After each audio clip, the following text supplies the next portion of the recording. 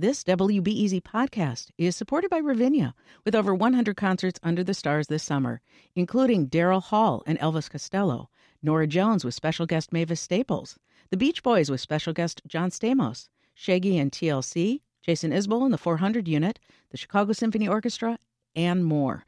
Their 30-acre park is nestled in a gently wooded area.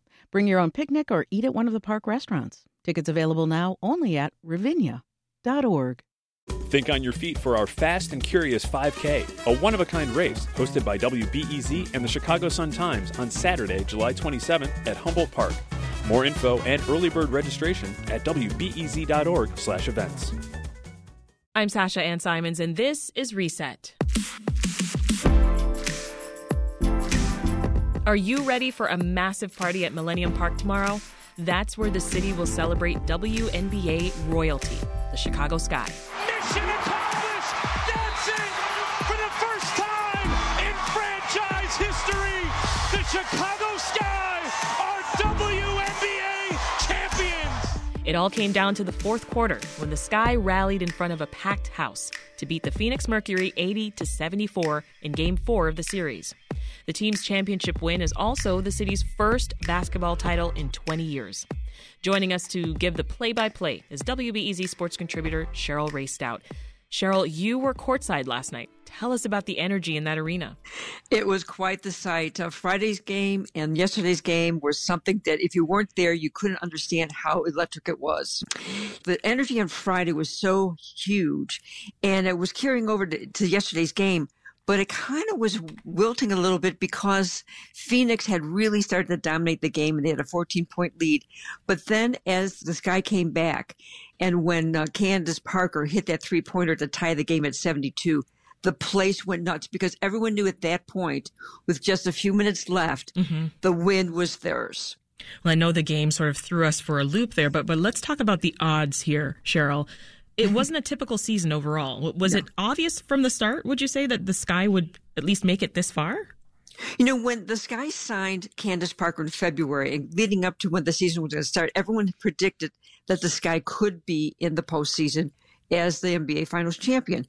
However, when the season began, after a couple games, Candace Parker sprained her ankle, and she was out for 9 games, and they went on a 7-game losing streak. So it didn't look so good. Then they had the Olympic break. And then, you know, they came back. It was just getting back into feeling things out. And they weren't great. They ended with a 16-16 mark. So you go, okay. But that was good enough to be the 6th seed in the playoffs. So it was the matter of just getting in, Sasha, matters at this point. And Cheryl, of course, you've been around this game for a long time. You've covered 13 Chicago sports championships. What makes this one a little different? This one was different because all the things I mentioned during a pandemic, you know, you had to do these things. Last year, they had to be in the bubble.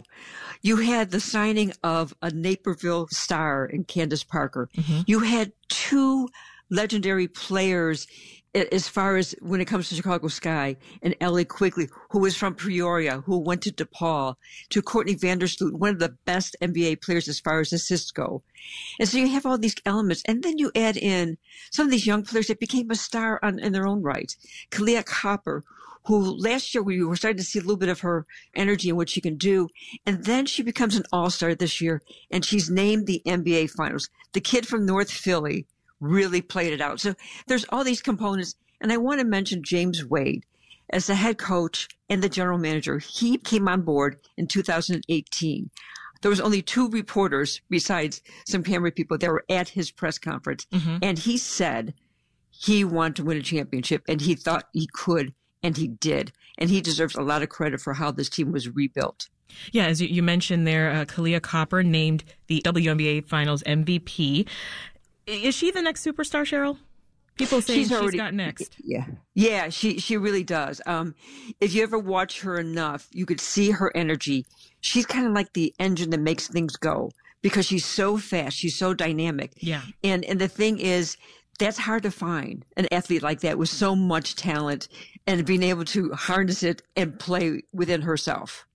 And so Kalia, as well as Allie Quigley and Courtney Vandersloot, they're all free agents, right? Is management going to try to keep them after this win?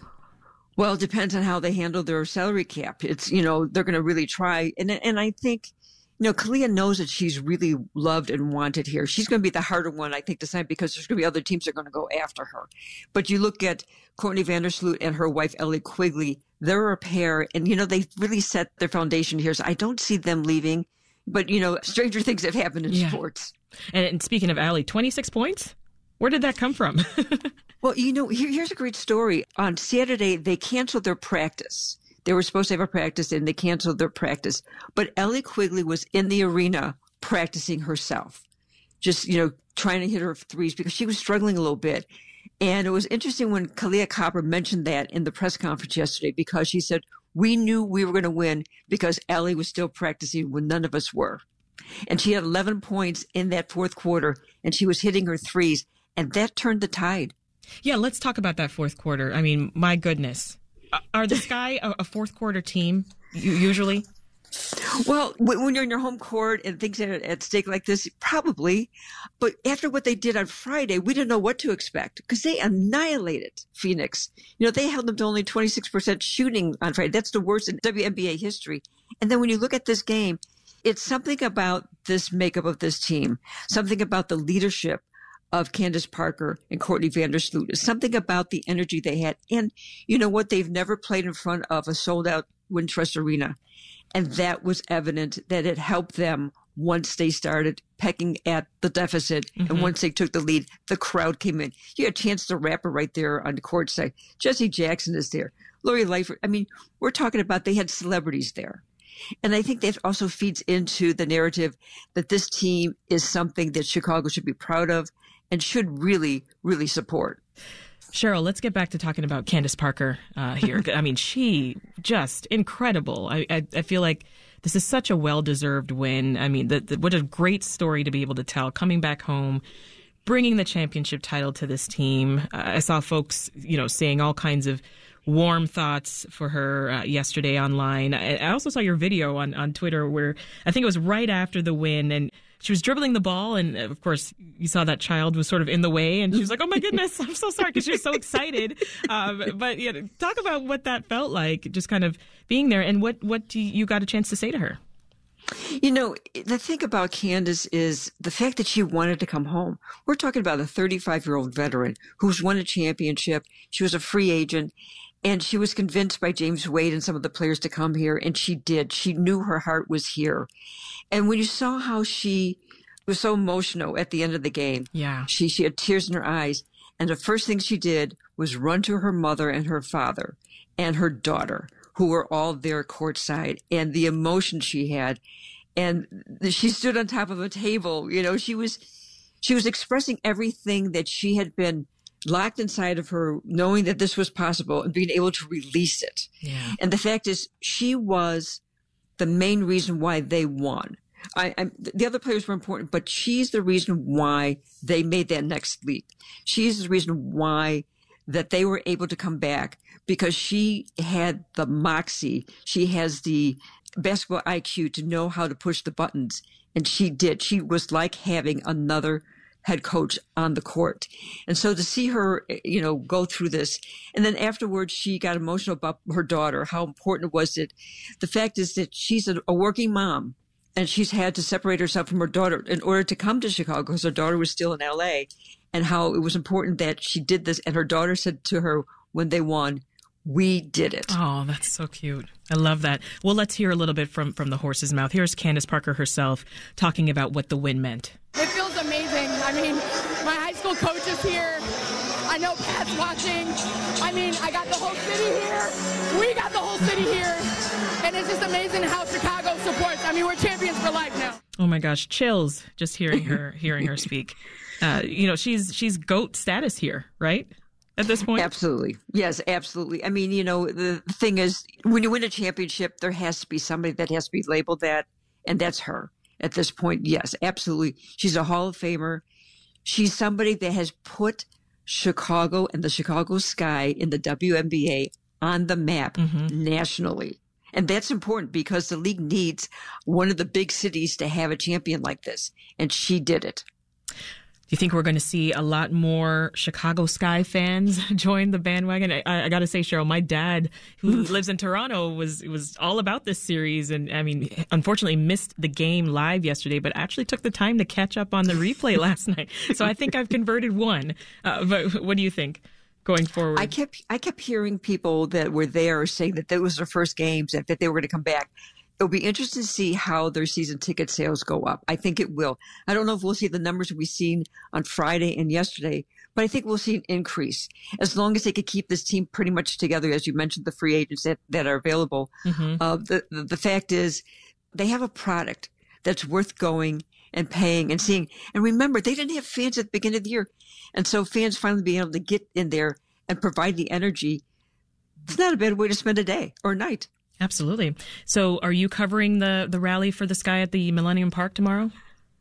Right now, I think I need to get some sleep. I've only had a couple of No, Cheryl, there's no rest. As you mentioned, I've covered 13 championships, and I was at Grant Park for the Bulls, and I used to have to go on the air and do a whole 5 hours of it. I'm tired. Yeah, I think there aren't too many details so far about the celebration. I guess they'll come out later today, but we do know it'll be sometime tomorrow and that it will be at Millennium Park. What do you think, Cheryl, with all that experience you just talked about, right? Covering these 13 Chicago championships over the course of your career, what do you think needs to be top of mind next season for the Sky? I think, number one, signing those free agents. Number two, really marketing this team during the off season. They have to market this team much more than they have. That's really important. And number three, the media has to start covering it. When myself and Andy Constable from the Sun-Times are the only two people on a Zoom call, that's ridiculous. Yeah. That's ridiculous. And they showed up yesterday, but they got to be there during the regular season too, not just when it's playoffs. What do you think this means for women's sports and the WNBA overall, this win? I think it's huge to have a big market, to have a brand of players that you can market. And the fact is that this was a fun team to watch. They had their ups and downs, but you have different people. I haven't even mentioned the people like Stephanie Dolson, who was important in the latter part of that game, and Azurá Stevens, who grew into her role. So there are players here that are marketable, that are interesting, and are really damn good players to watch. Well, we'll certainly be keeping an eye, continuing to watch. We're super excited. Thank you for the update. That is WBEZ sports contributor Cheryl Rae Stout. Cheryl, get some rest. Always a pleasure. Thank you. Well, that's it for today's Reset. For more of our interviews, subscribe to this podcast. And please, give us a rating. It helps other listeners find us. I'm Sasha Ann Simons. Thanks for listening. We'll meet again tomorrow.